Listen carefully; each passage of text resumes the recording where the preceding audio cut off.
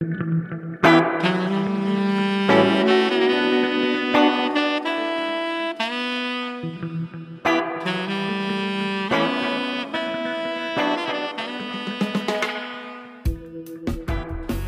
listening to the Speaking Tongues podcast. I'm your host, El Charisse. Each week, I sit down to a conversation with multilinguals where we discuss and celebrate language, life, and culture through our own perspectives. Episode 131, Speaking Persian.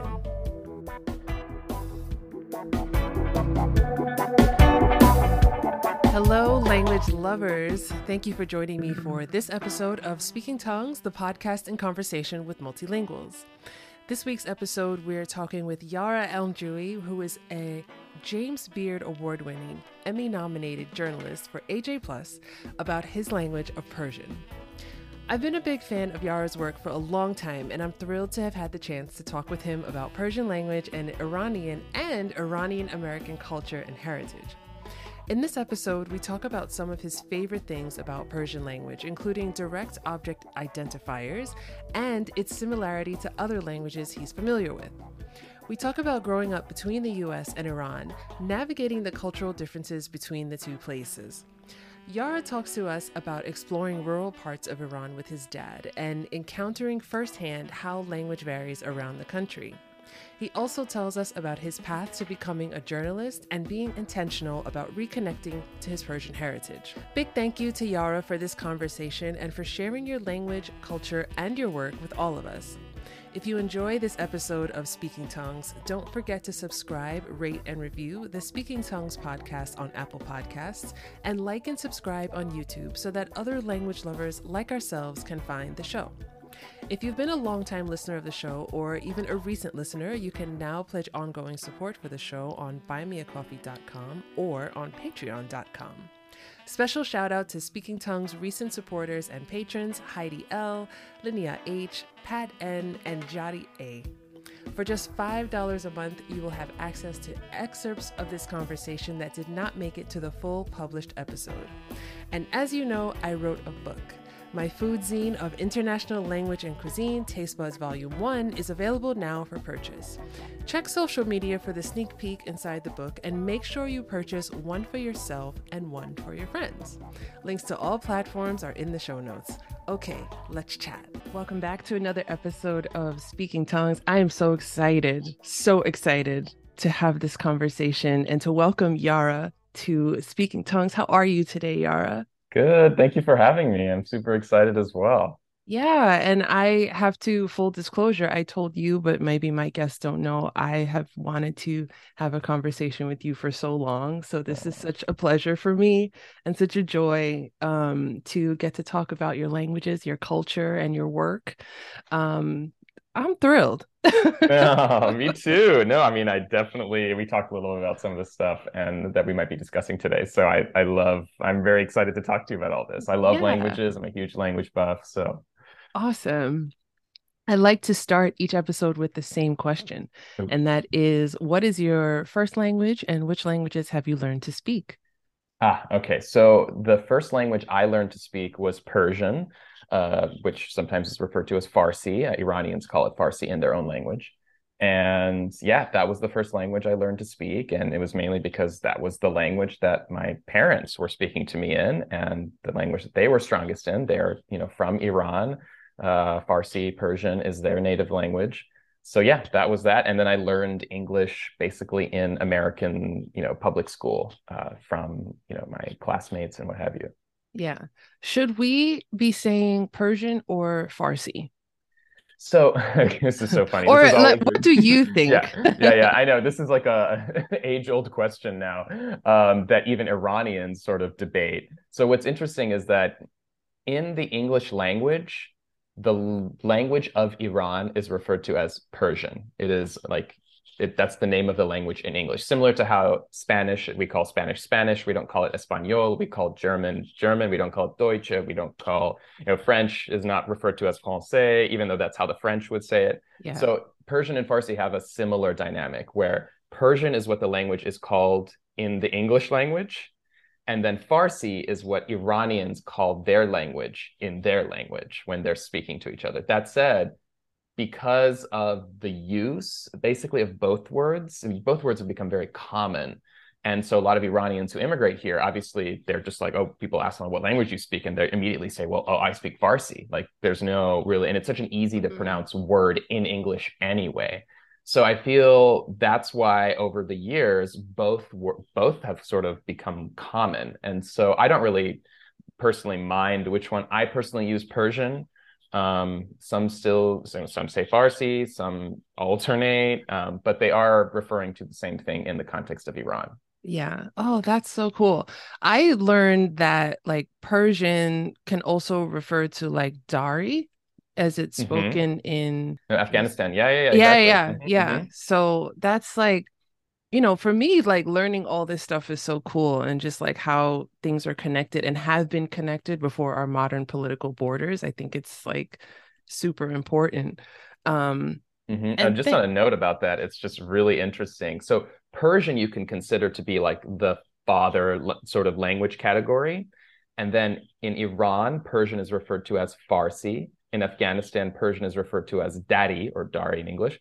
And then in Tajikistan, it's just Tajik. So like you really get those three are all Persian, those three countries. But again, they refer to them in their own, sort of way, if that makes sense. yeah.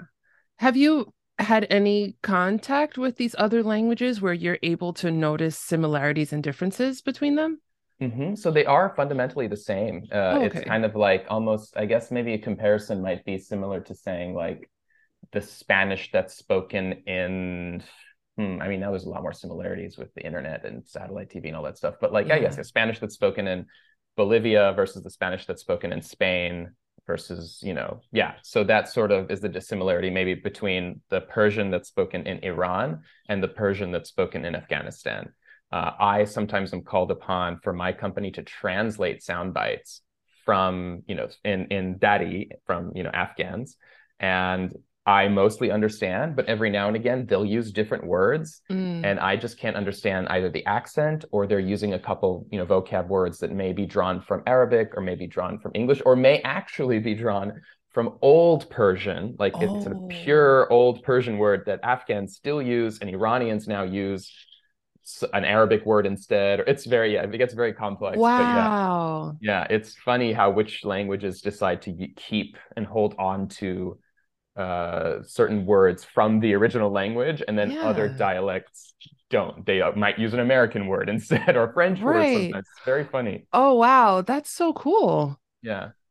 Man. I love what language does. And, even saying like holding on to like old Persian or just, hmm wow, that's so interesting. So as I understand, I hope I'm correct because I remember reading this, but like in Afghanistan, the word that is used for uncle, I suppose, is kaka, and that's an old Persian word. And Iranians use the Arabic amu. Mm. Amu is a fully Arabic, yeah, so word. And it's just fascinating to see that again, Iran, you would assume, they speak Persian, Afghans speak Persian, but yeah, again, the Afghans are actually using, in that case, a more traditional kind of original Persian word for this concept. I love All sorts of that. historical reasons as to, yeah. I love that. Such a like rich historical region too, like linguistically, culturally, food-wise, music. Like Mm, I'm like enamored. no. Enamored. I just think it's like so beautiful. Do you want to talk a bit about the language and just hmm like, when we're speaking Farsi, give us some idea of how the language is constructed. Like, how do we form sentences? Mm. Do we have genders?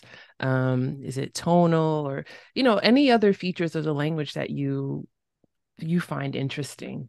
Totally. Ooh, so many things. Okay, so because I mean, this is like perfect conversation for me because I mean, I feel like in an alternate life, I would have become a linguistics, major or something in college. Hmm. So one of the most interesting things with Persian, and I've noticed this with Japanese as well, and I believe Turkish, I think, has this. Although again, I'm not a master linguist, but I think this has been brought to my attention that it's common in these languages. But we have this thing called a direct object identifier. So Mm. imagine in English you say, "I drink the water," right? in that sentence, the object, basically the thing that has the action performed on it, is the water. The water is being drunk. Like that is the thing that the verb is doing a thing to, if I can explain it that way. In Persian, what we do is that, well, we obviously we have direct objects and all these things, but we have a direct object identifier, a marker, essentially, an additional sound that we add to the sentence that indicates, hey, this is the thing that's having a verb performed on it. So let me explain. Basically, you would say, for example, okay, I'm going to say it in Persian. I drink the water. Man ab ra mikhoram. So man is I, ab is water, mikhoram is drink or eat. But what I didn't explain right now was ra. Man ab ra mikhoram. And ra in that case is like a ding ding ding ding ding ding. This is the object. This is the thing that's going to have a verb performed on it. You don't know what the verb is yet because the verb comes at the end of the sentence in Persian. So that's very interesting. Another thing with Persian. So that's one of my most favorite things. And Japanese has the same thing. Japanese, instead of ra, the direct object identifier or the sound or what have you, is wo, or when you speak quickly, just o. So, in Japanese, you would say, what is watashi wa mizu o nomimasu? Basically, o in that case, mizu is water, and you say mizu o, similar to Iranians saying ab ra. Anyways, it's kind of really getting into the weeds, but the last thing I will say is that Persian ends with a verb. So it's subject, let's see, man, oh my God, subject, object, verb.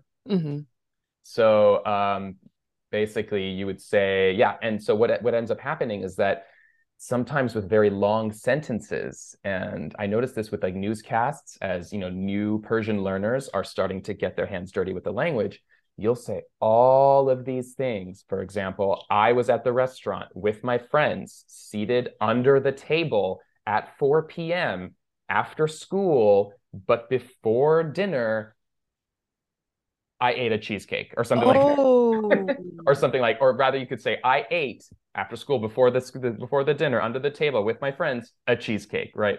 So like, or rather, sorry, I screwed that up. The verb should come at the end. But anyways, you don't understand, I guess you could say, what the verb is until the very, very end of the sentence. So again, in that sentence, man abro mikhoram, I water raw drink.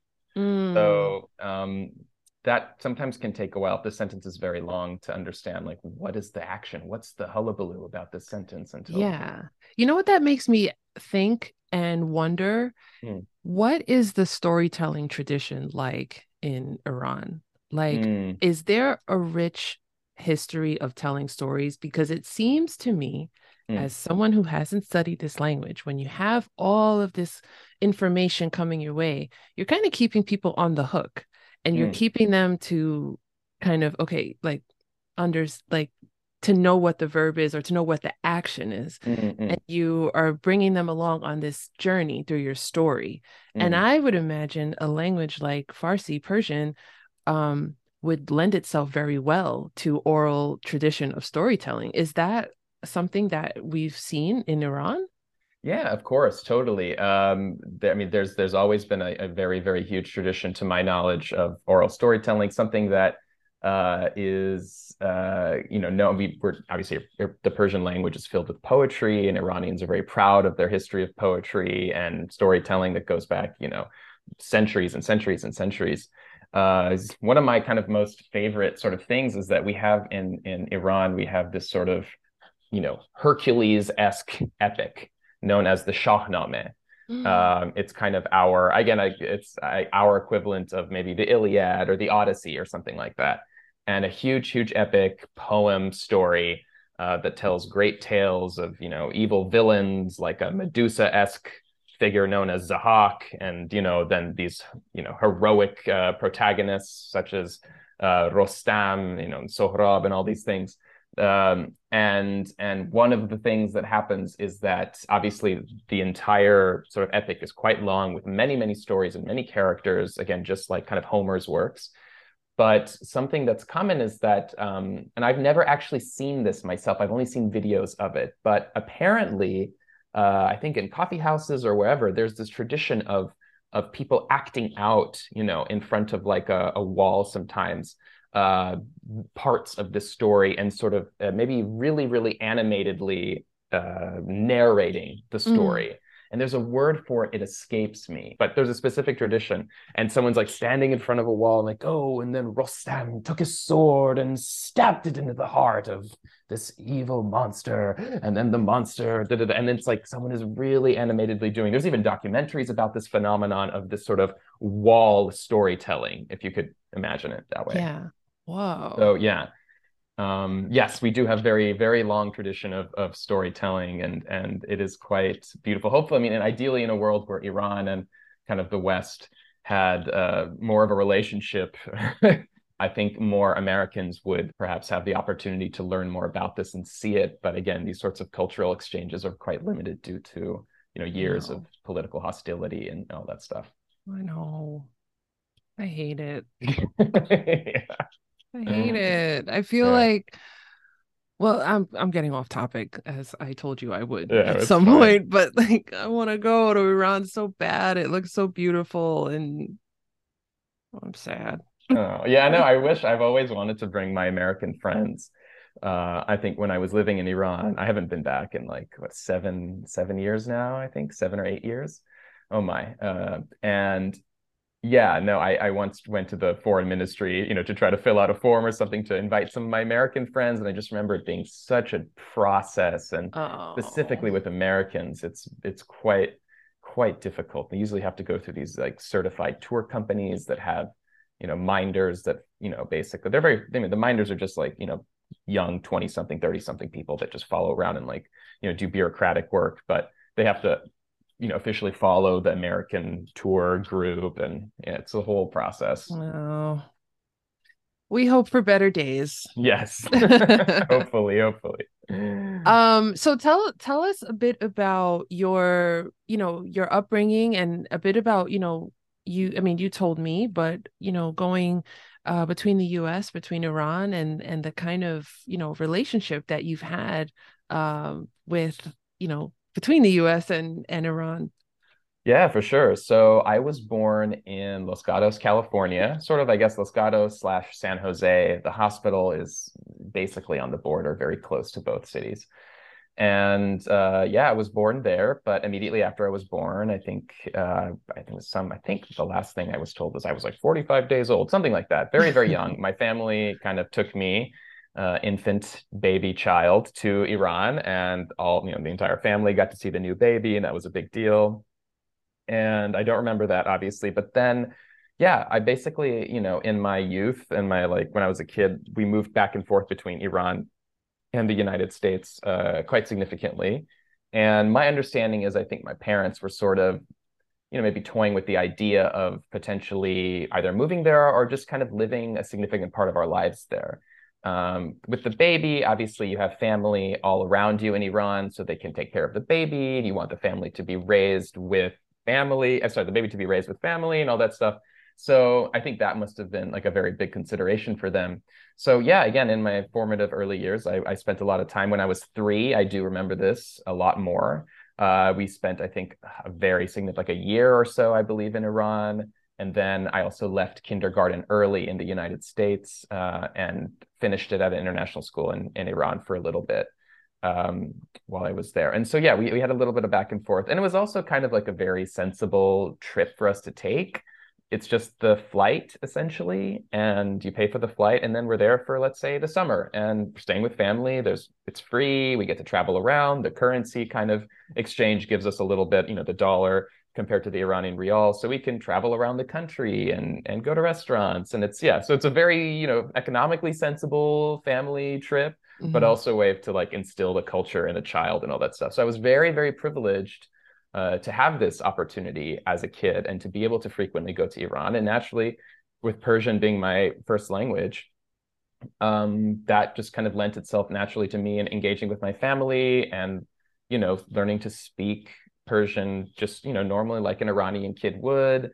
I would play with kids sometimes in the street. We had these little plastic soccer balls. Anyways, yeah, so Iran was a very significant part of my upbringing as a kid. And then after my parents got a divorce when I was 7, we wouldn't obviously spend magnificent giant chunks of time there as much, but my dad loved going back. He Yeah. loved going back. So basically I would spend the summer, like 3 months of summer Oh between, my gosh. yeah, one part of whatever, fifth, fourth grade, whatever year, in Iran. And my dad's sort of hobby, he loved exploring villages, like rural Mm. villages in Iran. And as a kid, obviously American kid, I'm watching Power Rangers, Rugrats, McDonald's, like, and I'm like, I'm using the Western American toilet. And then this village is like everything but all those things. So there's no TV, there's no Power Ranger. I mean, there's TV, I should say, but it's just, local, channels and and so and the bathroom situation is taking some getting used to for me as a kid, the squatting toilet, which actually is better for you, honestly, in terms of Yeah. Ergonomically. yeah, evacuating your bowels and all that stuff. So, but I didn't like it. So, but he loved it. So he would drag me along. We'd just be on these like, multi-hour long road trips in the middle of what I would consider nowhere. We'd come across a small village and we'd spend the night there. Oh my gosh. Yeah. So I spent a lot of time as a kid in rural parts of Iran, which is, I think, a little bit of a different experience than the more cosmopolitan capital city, Tehran, and all that stuff. Yeah.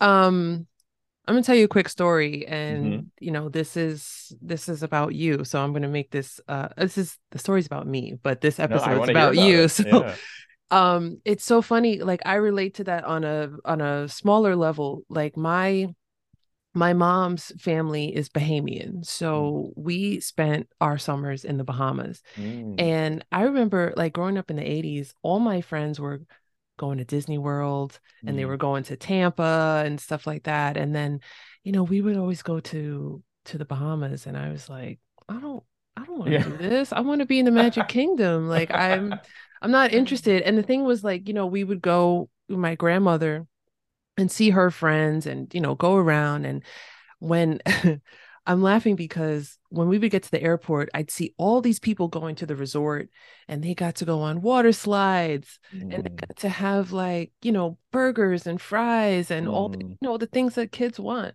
yeah. But we were like on the other side in my great grandmother's house and it was just like very not the opposite of New York City, right? So Yeah.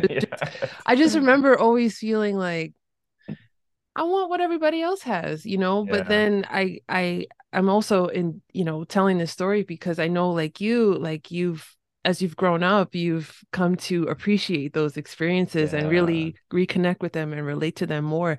And I just think it's so cool how, as kids, we think we know everything and we know what we want, but then we eventually come around to kind of appreciate these smaller experiences. Oh, totally. It's very relatable. No, I completely agree with you. I think in the moment, I just wanted Dunkaroos and burgers. And yeah, I wanted all the things that, I mean, let's be frank, my American friends were having. Uh, and I grew up in a largely like white American town with like the picket fence and the lawns. And you can just imagine suburbia in that sort of sense. And, going to Iran. And also it's like, you also don't have something to come back with at show and tell. When you're in elementary school, when you're middle school, like people are like, what's Iran? Blah, blah, blah, blah, blah. Like no one really cares. It's like, well, me and like so and so went to Disney. Yeah, exactly. Disneyland. And Yeah. like everyone's like, oh, so cool. Did you get to like, oh, you saw the Mickey Mouse? Like you saw the 55-year-old man dressed up as Mickey Mouse? Like, like, and people are like, yeah, it was so cool. But yeah, I mean, it's funny because now as adults, people are very interested in Mm. travel and Iran. Wow, that's so cool. And I'm very grateful that my parents and mainly my dad really, really forced me to go on this trip. And again, it may not have been cool then, but looking back on it now, I mean, the language skills that I developed, my gut bacteria in my intestines is now more diverse.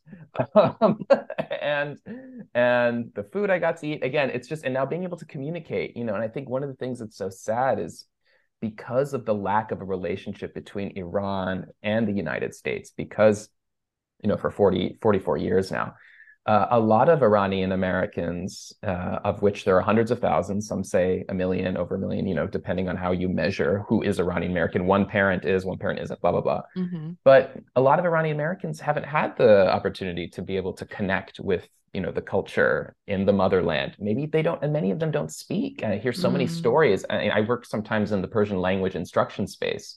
And I hear stories sometimes, and it like breaks my heart, where families move to the United States and they're very, very keen on assimilation, especially because of this very tumultuous relationship between Iran and the United States, where Iran, had a very bloody revolution and all that stuff. And then there was the hostage crisis where American diplomats were taken hostage in 1979, 80. And so many Iranians who come here, there was a lot of anti-Iranian sentiment. So they kind of just suppressed this part of their identity. Some people changed their names. There's a lot of, anthropological accounts of people saying they're Persian instead of Iranian to kind of mask the connection. Some people said they were Greek or Italian. Some people even said they were Lebanese, right? It was actually more convenient to say you were Arab in, that time because of, popular consensus and perceptions in the United States than it was to say Iranian, because Iran, again, big revolution, bloody anti-American revolution, American hostages. So Americans were like, so Iranians coming here just tried to mask that. And some of them also, I hear this a lot. It's so interesting speaking to other Iranian Americans, like my parents, didn't want to teach me Persian because they just wanted to make sure that I could blend into American society as much as possible, given the extreme hardship that the parents faced in terms of blending in terms of immigration can be difficult and agonizing. And so, I totally understand. I'm not here to blame anyone for anything. Like, circumstances are circumstances, and had history unfolded differently, maybe, the parents would be like, oh, it's safe. Like, let's teach you this and teach you that. But because of circumstances, that happens. And so, that's why, to kind of bring it back, I think having that connection to the homeland, it's just a bummer that it's so many folks I see them, they really want to go and they can't. Sometimes maybe they don't have an Iranian passport. Maybe their parents were political refugees due to the revolution of 1979. There's so many reasons. And not to go on about this, but it's okay. I just wish in an ideal world, like, more of our diaspora community had this privilege. And maybe in the future, if there's a change of some sort in Iran, more of us can have this connection. And I hope for that too. I really do. Yeah, it must be hard to be so far from or so disconnected from your homeland and the land of your parents, your grandparents. And I really wish that for our Iranian American brothers and sisters. Thank you. I hope so too. Fingers crossed. I want to go back to the rural villages that you visited in Iran, because this is so cool to me. When you were, and if you were old enough to think about this at the time, or maybe in retrospect, I don't know, but I would imagine a country as beautiful and big and vast and diverse as Iran. The language changes as you're moving through different parts of the country. When you were visiting these rural villages, did you notice communication changing in any ways, or did you notice, or since as you've been back as an adult, like, have you noticed how communication changes, or how the language has specific nuances in different places that it doesn't have in others? Yeah. So what's interesting is Iran, like you mentioned perfectly, Iran is a very ethnically and linguistically diverse place. Again, Persian is the official language of the country. It is the language that, the public schools will teach everyone. But in people's homes, people might speak a different language, right? Depending on the region you're from. Iran has something like, I think, 8, let's just kind of put it 8, but it might be somewhere around there. Several major ethnic groups. There are obviously Persians, there are Arabs, there are Kurds, there are Turks, there are Baluch people, and the list goes on, Lor, and then what am I missing? Turkmen. Anyway, all these different ethnic groups. And of course, that comes with a lot of, Azeri. How could I forget? Azeris are huge, huge, huge contingent in Iran. And so Azerbaijan, they speak Azeri. And so Azeri is a very common language. I think in the rural towns that we would go to, they would speak this Turkic language of Azeri. And I obviously didn't understand any of it. My dad's mom and my dad's dad, so my paternal grandparents, they somehow spoke Azeri, even though I don't believe they were ethnically Azeri. I don't even understand the connection of why they could understand it and speak it, but for whatever reason, that is their situation and they spoke. And so they understood, but they didn't come with us on these trips. So it was me and my dad and his side of his cousins. So Azeri would be spoken. I mean, it's so long ago that for me, it was just this like, what is this mysterious language? So I probably couldn't fully grasp where we were and what language was being spoken. But Azeri, I'm very certain Azeri was definitely part of that experience. But yeah, so that was kind of the thing. And then obviously, the village people in the villages, if their native tongue is Azeri, if it's Kurdish, if it's, what have you, they will speak Persian with an accent.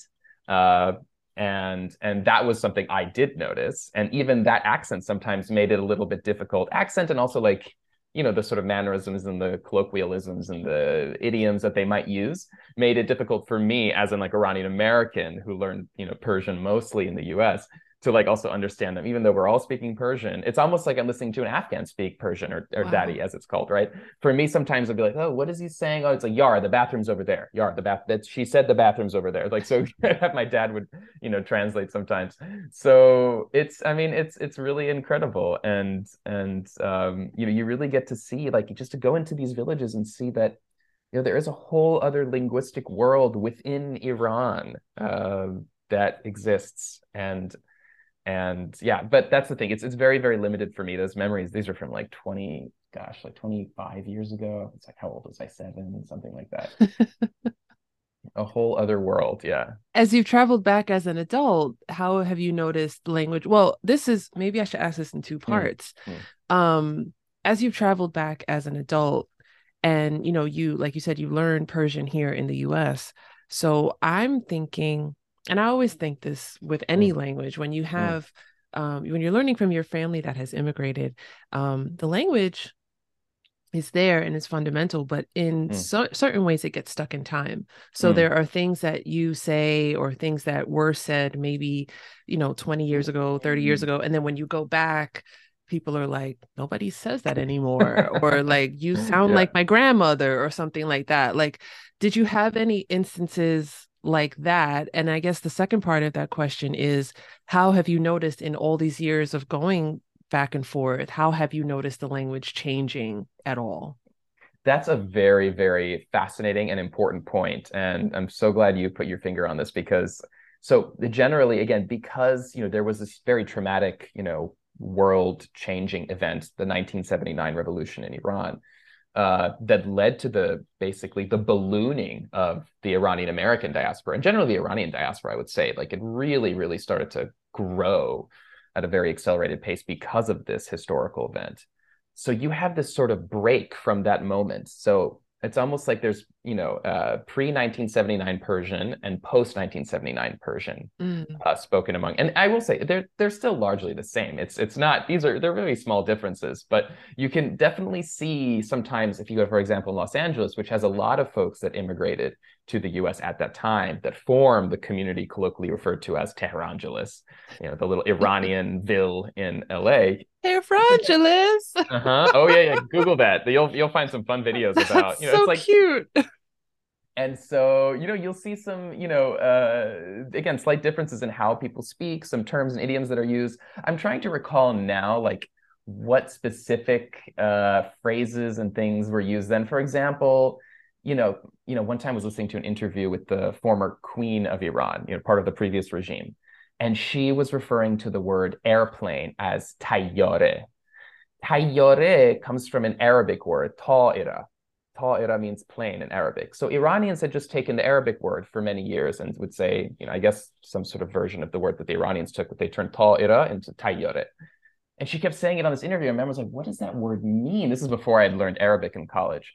And basically the word that Iranians now not almost everyone uses for the word airplane is haval payma. It's a new word that was created by Iran's equivalent of the Modern Language Association, like MLA Iranian style, where they go in and they specifically identify, sometimes foreign words, whether from Arabic or English or whatever, and they try to come up with a Persian equivalent. Yes. And so they've done that in the past, and one of the words that successfully was replaced was tayyare ta'ira, airplane from Arabic, and they turned into hawapema. And so, I'm not saying I go to LA and I hear people say tayyare. I've really only heard the Queen say this in an interview, but it is an example of some of the phrases. Like another phrase, for example, that maybe may have been or is joked sometimes in modern Iran to may have been more common in the past is like durud bar shoma.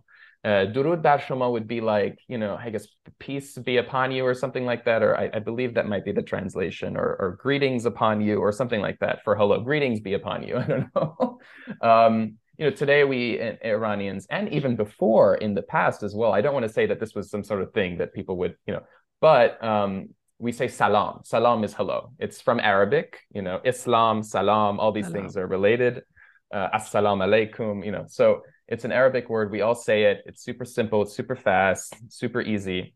But, there was kind of a joke in this program by Mehran Modiri when I was, I think even about like a decade ago, this program came about. And he was specifically making fun of the pre-revolutionary Iranian Persian versus the post-revolutionary Persian, and how the pre-revolutionary ones, sometimes they really, he kind of was making this joke of like, oh, they really like to use the super Persian, like old school phrases. And he kept saying, durud bar shoma, durud, durud, durud bar shoma, greetings be upon you, greetings be upon you, greetings. And it just sounded so funny to him, and to one of us who just says salam, hello, boom, yeah. Quick, fast. Mm-hmm. But again, also salam was very common before 1979. This is not in any way for me to say that. But I guess, how do I explain? It's just kind of like a maybe durud bar shoma perhaps may have been used a slight bit more back then. Yeah. Oh my gosh. Anyway, that's really deep cuts. Like, I wonder if your listeners would find that interesting. Yeah. No, I mean, I think it's interesting, and I always wonder about that, because language is living, language is alive, yeah. and to your talking about the revolution in 1979, that's a traumatic experience, and that affects people in so many ways, and in so many ways to different degrees is what I'm trying to say. And I didn't really think about it before asking that question, but that would obviously affect language also, because language is alive, and it created a shift, I imagine. And I will note one thing, I mean, just in between what you're saying, that maybe more demonstrably, I think the 1979 revolution is referred to as the Islamic Revolution of 1979. Ayatollah Khomeini, this sort of Muslim cleric, became the supreme leader of Iran, essentially, and established what's known as the Islamic Republic of Iran, which is the current kind of regime that governs the country. And one thing that is commonly colloquially said, and I can anecdotally sort of point to this, so I don't have access to a statistical report, but it would appear that a lot more Arabic phrases, sometimes taken perhaps from religious teachings of Islam, have sort of entered modern colloquial spoken Persian today. More so, I mean, Persian, I think needs to be said, has always had a significant number of Arabic words in it.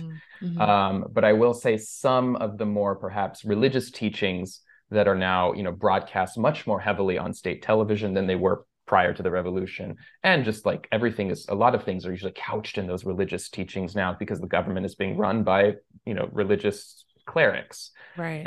In many ways, those have seeped into the language more. So I would say that sometimes is the difference. Sometimes you'll see these like young, hip, cool Tehran Iranians, religious or not, they'll use some of these phrases that are very couched in Arabic, Islamic sort of language, but they've entered the colloquial sphere. And so now that may be one big difference, for example, in the past kind of colloquial Persian before 1979 and today. So I figured that might be like a worthwhile, more of like a general trend I've noticed. Yeah, that's interesting. So I mentioned to you that I became familiar with your work through my friend in Sydney, my friend Candace, and she is a Persian speaker, learner, and lover of all things Persian. And I asked her if she had a question for you. Oh, so I want to ask her question, ask this question on her behalf. She would love to know, what is one recommendation you have for non-Iranians learning Farsi Mm, for how to engage in the culture and or community in a meaningful way? mm. And she's specifically talking about not so much about um, advocacy about Iranian issues, but about building genuine relationships, etc. Mm. So, well, one very functional thing, I think, I'm going to plug this in here because a friend of mine runs this wonderful online Persian language instruction program. It's called Chai and Conversation. Oh, It is lovely. Even the graphic design and the interface design of the website, so easy to use, so fun. And it actually brings together Persian learners from all over the English speaking world. And you have this sort of online community. You speak to each other. There's live sessions. There's chat sessions where the different learners are talking to each other. And again, you build this. Some people like, oh, I have an Iranian spouse, so I wanted to learn. Oh, I'm going to travel to Iran. I want to learn a little bit here. I just have an interest in Iran and Iranian culture, so I'm going to join this program. So I highly recommend functionally. In terms of more like lived experience, I mean, I think one thing I've noticed is that Iranians will congregate at Iranian places. So whether it's an Iranian tea shop or whether it's an Iranian restaurant in New York City, there's a lot of great ones. Two of my favorites are Sofre and Aval. But I think maybe frequenting those sorts of places, although I will say maybe Sofra and Aval may not be a place where you can meet other Iranians to like really get to know the community and maybe make some friends. So perhaps a better spot would be the Iranian tapas bar in Bushwick, Masquerade. That's a great spot where people make friends. It's just such a lively, just sort of gregarious sort of, people and environment. That's a great spot. But yeah, I'd say Masquerade is a great spot to meet folks. But yeah, my recommendation would be to like frequent Iranian spaces, supermarkets. If you want to meet another Iranian, make a friend while you're staring at the saffron packets, look over to your left and say, ha, this is so expensive. And the other person might be like, yes, what's your name? I don't know. That maybe I'm imagining some sort of weird rom-com scenario at a Persian supermarket. But it's a Persian meet cute. yeah, exactly. We met while staring at the same saffron packet. Yeah, that would be my thing. Again, functionally, the language program, build community, and then real life, like go into some spaces. I highly recommend. Yeah, okay. I might try a few of those myself, I Hmm. think. Yeah, definitely recommend. They're all great. What were some things that helped you to um reconnect Mm, um with your heritage, with your Persian heritage and language? And I should say this, I don't think we set this up for the listener, but as you mm, spoke to me about, mm, getting older and getting to that point in high school, college where you felt more of a connection and you were being mm, intent about reconnecting with your heritage and your language. Like, what was that like for you, and maybe why did you feel that urge mm. to reconnect? Ooh, a great question. I can definitely trace it back to, let's see, the first time I, actively started to consider, like really pursuing an interest in my own heritage and improving my language skills. Again, my Persian as a kid was, I mean, good enough to talk to my parents and talk about very simple things, but certainly not good enough to like even fully understand perhaps a newscast in Persian, or even fully understand it like an Iranian film. And so I think I can trace it back to senior year of high school. I believe that's what it was. Gosh, I have to like trace back these memories because I was thinking about this and I can't really tell if it was senior year or junior year. In any case, it was around that time, senior year, and 2009, there in Iran, there was a massive, massive protest movement. Actually, you could say it's quite comparable to the one that we just observed over the past several months, the sort of women life freedom movement, that was led by women. Against Iran's current sort of government regime, I should say. And 2009 was what was called the Green Movement. It was a huge, huge protest. Sometimes, some estimates say like hundreds of thousands of people in the streets protesting the results of what was said to be a fraudulent election that re-elected the sort of the conservative firebrand president Mahmoud Ahmadinejad, even though sort of the opposition candidate Mir Hossein Mousavi was, protesters said, the candidate that should have won the election had there been no rigging. and this is what was reported, and so on and so forth. And so that movement was known as the Green Movement because a lot of the sort of the color of the Mousavi campaign, the opposition members' campaign, was green. So you see all these green wristbands, green headbands, green, headscarves, green shirts. And this just like sea of green just flooded, specifically Tehran. And that sort of really activated me, I think. At that time, 2009, I was just graduating from high school. And I just remember kind of vividly, like, this is the first time I could see a reflection of myself in Iran. I was like, oh my God, like, look at all these young people. I'd always traveled to Iran, and I'd see family, and family's cool, and cousins are cool, but like, cool hipster people are way cooler than like these kids were so fashionable, and like the way they wore their green wristbands, it's almost like being on the G train or the L train, being like, oh my God, you are so fashionable, like that's so cool, or you look so cool.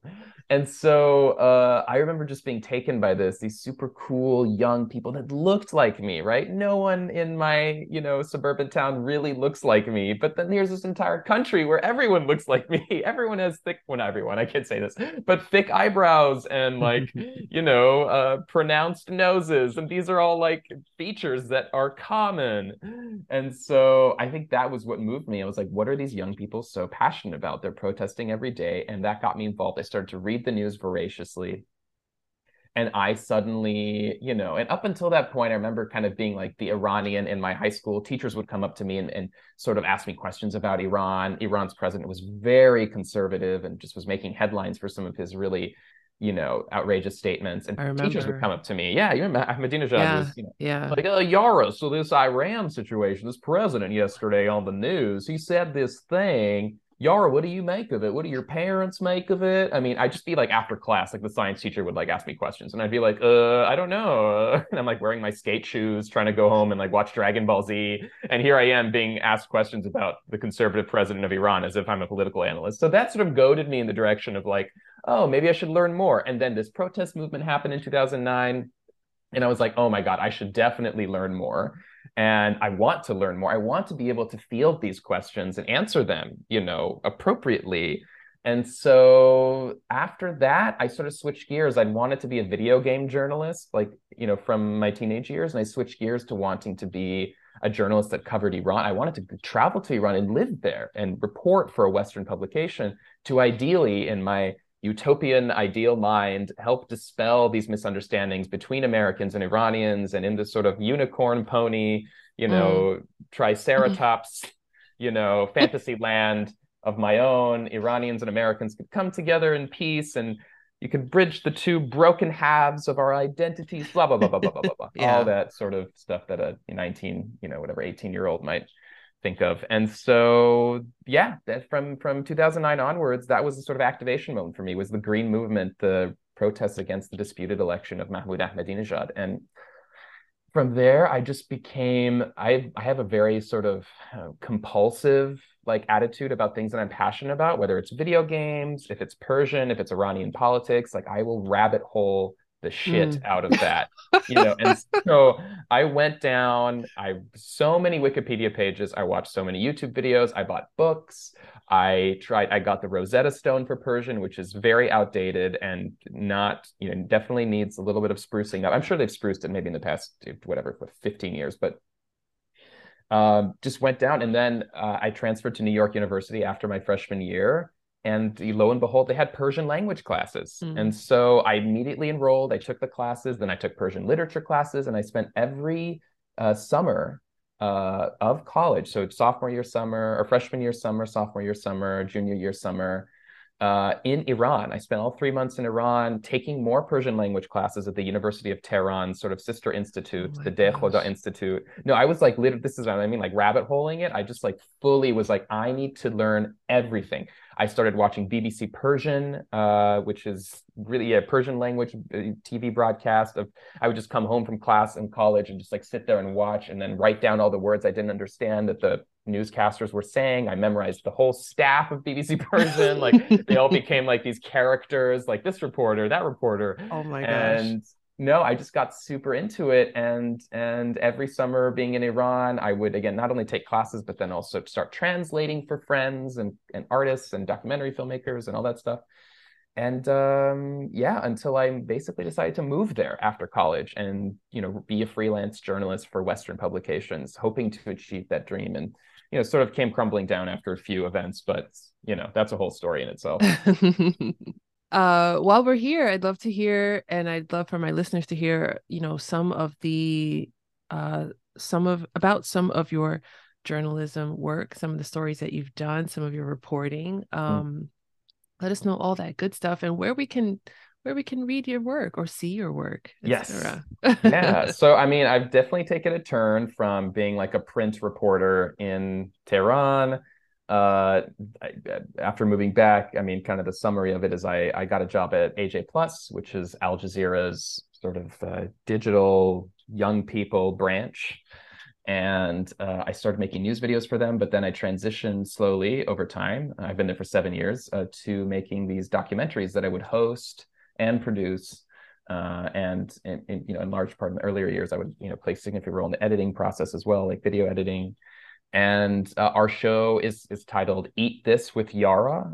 It's a show that looks at the intersection of like food with culture, society, politics, the environment, science. Basically, anytime food intersects with an issue, it's kind of a story or a history. It's kind of something that we might pounce on and try to see if we can sort of tell that story. So yeah, I mean, that stuff is all on YouTube. I mean, it's on Instagram, Facebook, Twitter, but YouTube is the most searchable. You can go see our documentaries. Yeah, we've been making them for about like 4.5 years or so, 5 years now. Yeah, something like that. Yeah. Yeah. That's why my friend told me you got to check out what Yara's doing because I was writing my book at the time. I have uh it's a book, it's a zine. Mm, It's a thing I created talking about language and food mm. and the connections between language and culture and food and it has some recipes in there too. So she was like, "Oh, you got to check out Yara and see what he's doing." And Oh, I'm a fan of your series, so oh, thank you. thank you for making it. And Oh, this is amazing. This is like so cool.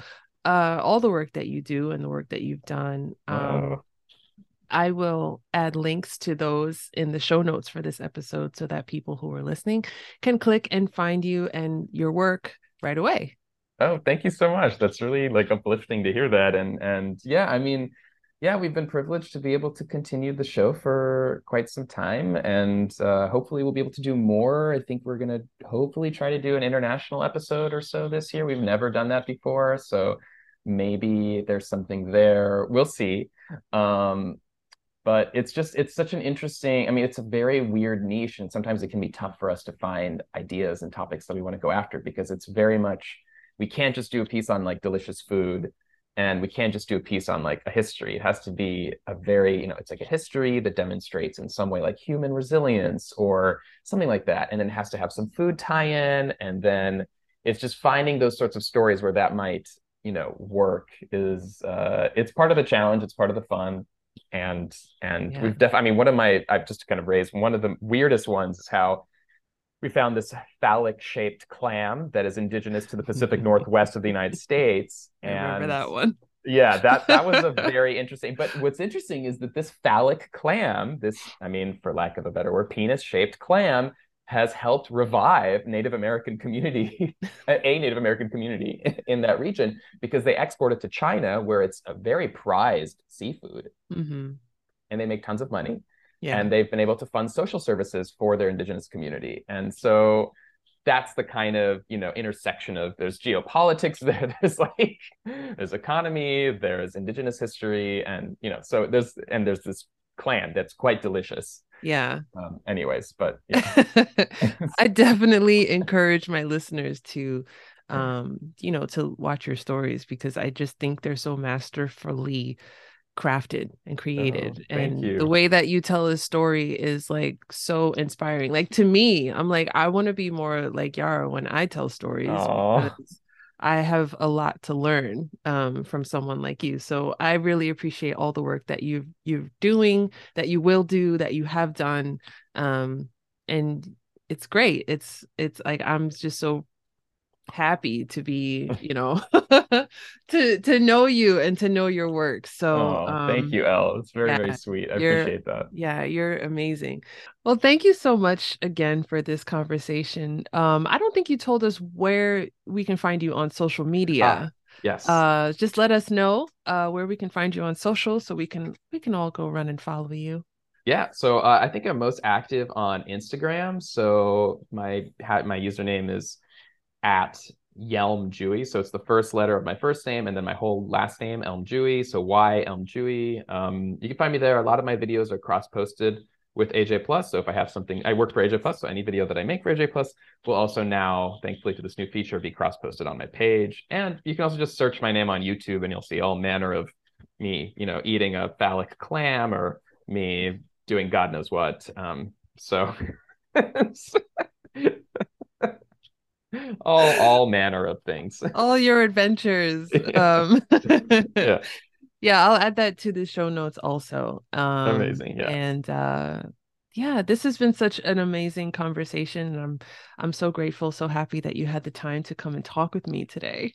Oh, I'm so touched that you had the time to reach out to me and Oh my gosh. orchestrate this. It's such a pleasure to be on this podcast. I love talking about languages. So thank you for Oh, having me, Elle. of course. I like to end on the same question Mm, also, every episode. I do this because this is my chance to learn, my mm, chance to try something new. mm. Do you have any jokes, popular Ooh. sayings, tongue twisters, cool slang words, idioms, words of wisdom, or words of advice in Persian and Farsi Ooh. to share Okay. Yes, I and to did think about this. and to teach us?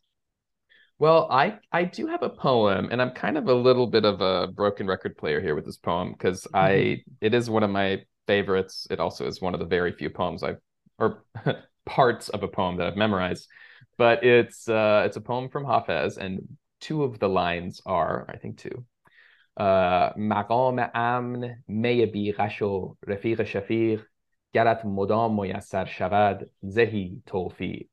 So that is a safe place, مقام امن, may be rash. So let me just go.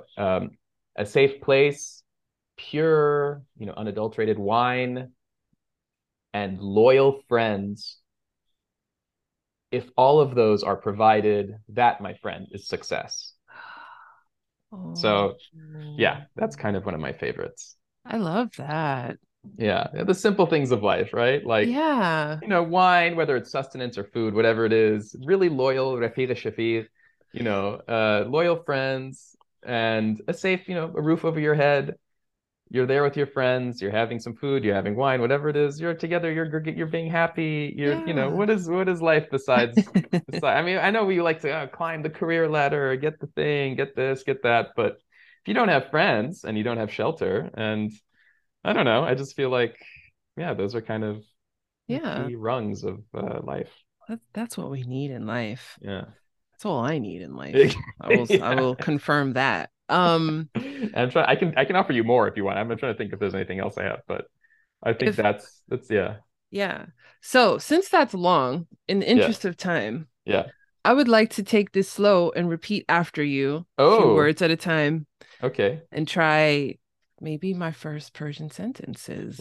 Ooh, okay, yeah. And I apologize to my Iranian brothers and sisters for the mispronunciations I will have, but I'm trying. And Yeah. that's what learning a language is about. So, I'm ready when you are, and I have my pencil if I have to write anything down. So, Yeah. take it away. I will just say people don't speak like this. Is very much poetry language, but That's okay. good. Okay. So it's maqam amn. So that would be, yeah, you want to try maqam.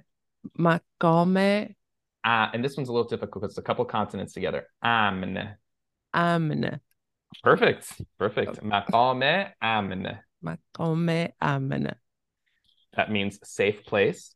Meye birash. So you would say, yeah, Meye birash.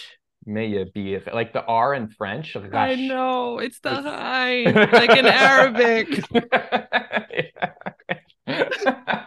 I'm meye working birash. my way through it. Yeah, yeah, you can do it. You can do it. Yeah. Okay, start So, over. That yeah, maqam amn, meye birash, Meyebirash. Perfect. Oh, Marom am meyubirash. Marom am meyubirash Rafir Shafiq. Oh, this is the qaf. ah! Rafir Shafiq. Rafira Shafiq. Exactly. And to think about this word, we've all seen Lion Kings. Lion Kings. Oh God, I sound like my parents. Have you seen the Lion Kings? The Lions Kings. Anyway, but Stop it. I love it. But the name Rafiki, Hmm. you know that character, the baboon. Hmm. Rafiki is an Arabic word. Rafiq is an Arabic word for friend. So Yeah. Rafiki actually means my friend. Rafiki, my friend. So think Yeah. about this. Rafiq Shafiq. So friend is Rafiq. R- Shafiq is like loyal. So Rafiq. Sh wait, one more time. Rafiq Shafiq. Rafike Shahrik. Shafiq. Think about it as a Shafiq. G. Shafiq. Yeah, there you go. Shafiq. Perfect. Think of it as a K. Rafike Shafiq. Shafiq. Mm-hmm. Okay. Rafiq Shafiq. Oh, this is okay. We're almost there. Garat Modam. Gadat. Gadat. Mm-hmm. Madam. Moyassar. Moyasar. Shavad. Shavad. Zehi. Zehi. Tofiq. Tofiq. So, I mean, I don't expect you to remember. It's quite yeah, but yeah. Nagom ma'am maybe rasho rafir shafir garat modam moyassar shavad zehi tofi. You Do make you it want sound so good, Yara. to? No, this is great. No, this is really great because, and I like to do this at the end of every episode because obviously there are sounds that I am not familiar with making. Mm-hmm, And mm-hmm. I'm actually supposed to be learning Arabic right now, and I Oh. didn't get very far yet. But that's one of like the line is like where I've Mm-hmm. like it's gonna take me a while to and I want to do this because I want people listening to just know that like yeah, you could be intimidated or you could be Mm-hmm. worried about making mistakes, but like you're supposed to make mistakes because that's how you get Totally. better and that's how you that I want people to try.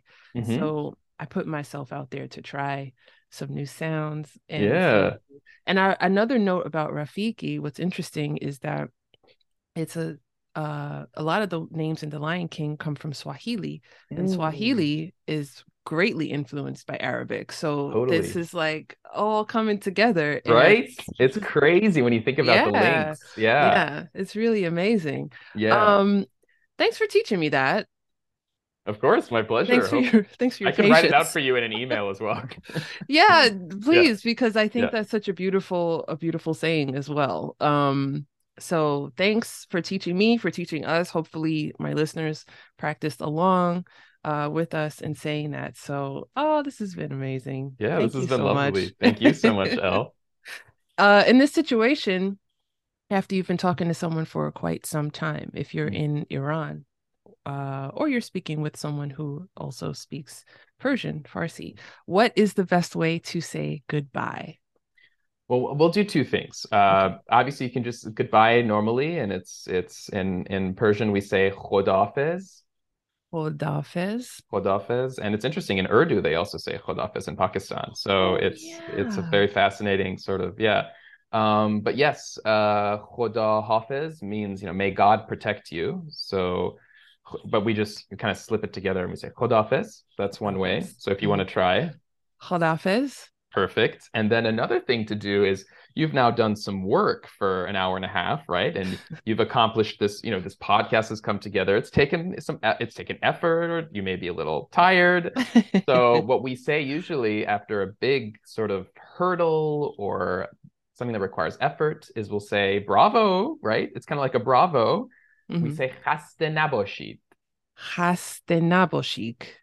and it trans naboshid with a D at the end. Naboshid. Yeah. Haste naboshid. And what that translates to is don't be tired. Like it's Oh. almost an acknowledgement of, bravo, you've tired yourself. I don't know how to describe bravo, like you've crossed this mountain, you've scaled this mountain. Bravo, don't be tired. Like I acknowledge your labor Oh my and your gosh. tiredness. I don't know. So خسته نباشید, you might say that to someone after a long, arduous, or not arduous. I mean, this wasn't really arduous, but something big and long that you've With an accomplished. effort. Yeah. Yeah. Exactly. Oh. After a basketball game, you could tell your friend who played basketball with his friends, hey, bravo, خسته نباشید. You just played for an hour. You must be tired and you won. Yeah, so yeah. Oh, wow. Those are great. Let me try to remember how to say them. Khodafis, Yara, Hastena Boshid. Great. Excellent. Yara, thank you so much again, and I'll be talking to you soon. Lovely. Looking forward to it, Elle. Bye. Bye. New episodes of Speaking Tongues are available every Monday, 7 a.m. Eastern Standard Time. Don't forget to subscribe to our YouTube channel and to like and share episodes with other language lovers like ourselves. Khodafis.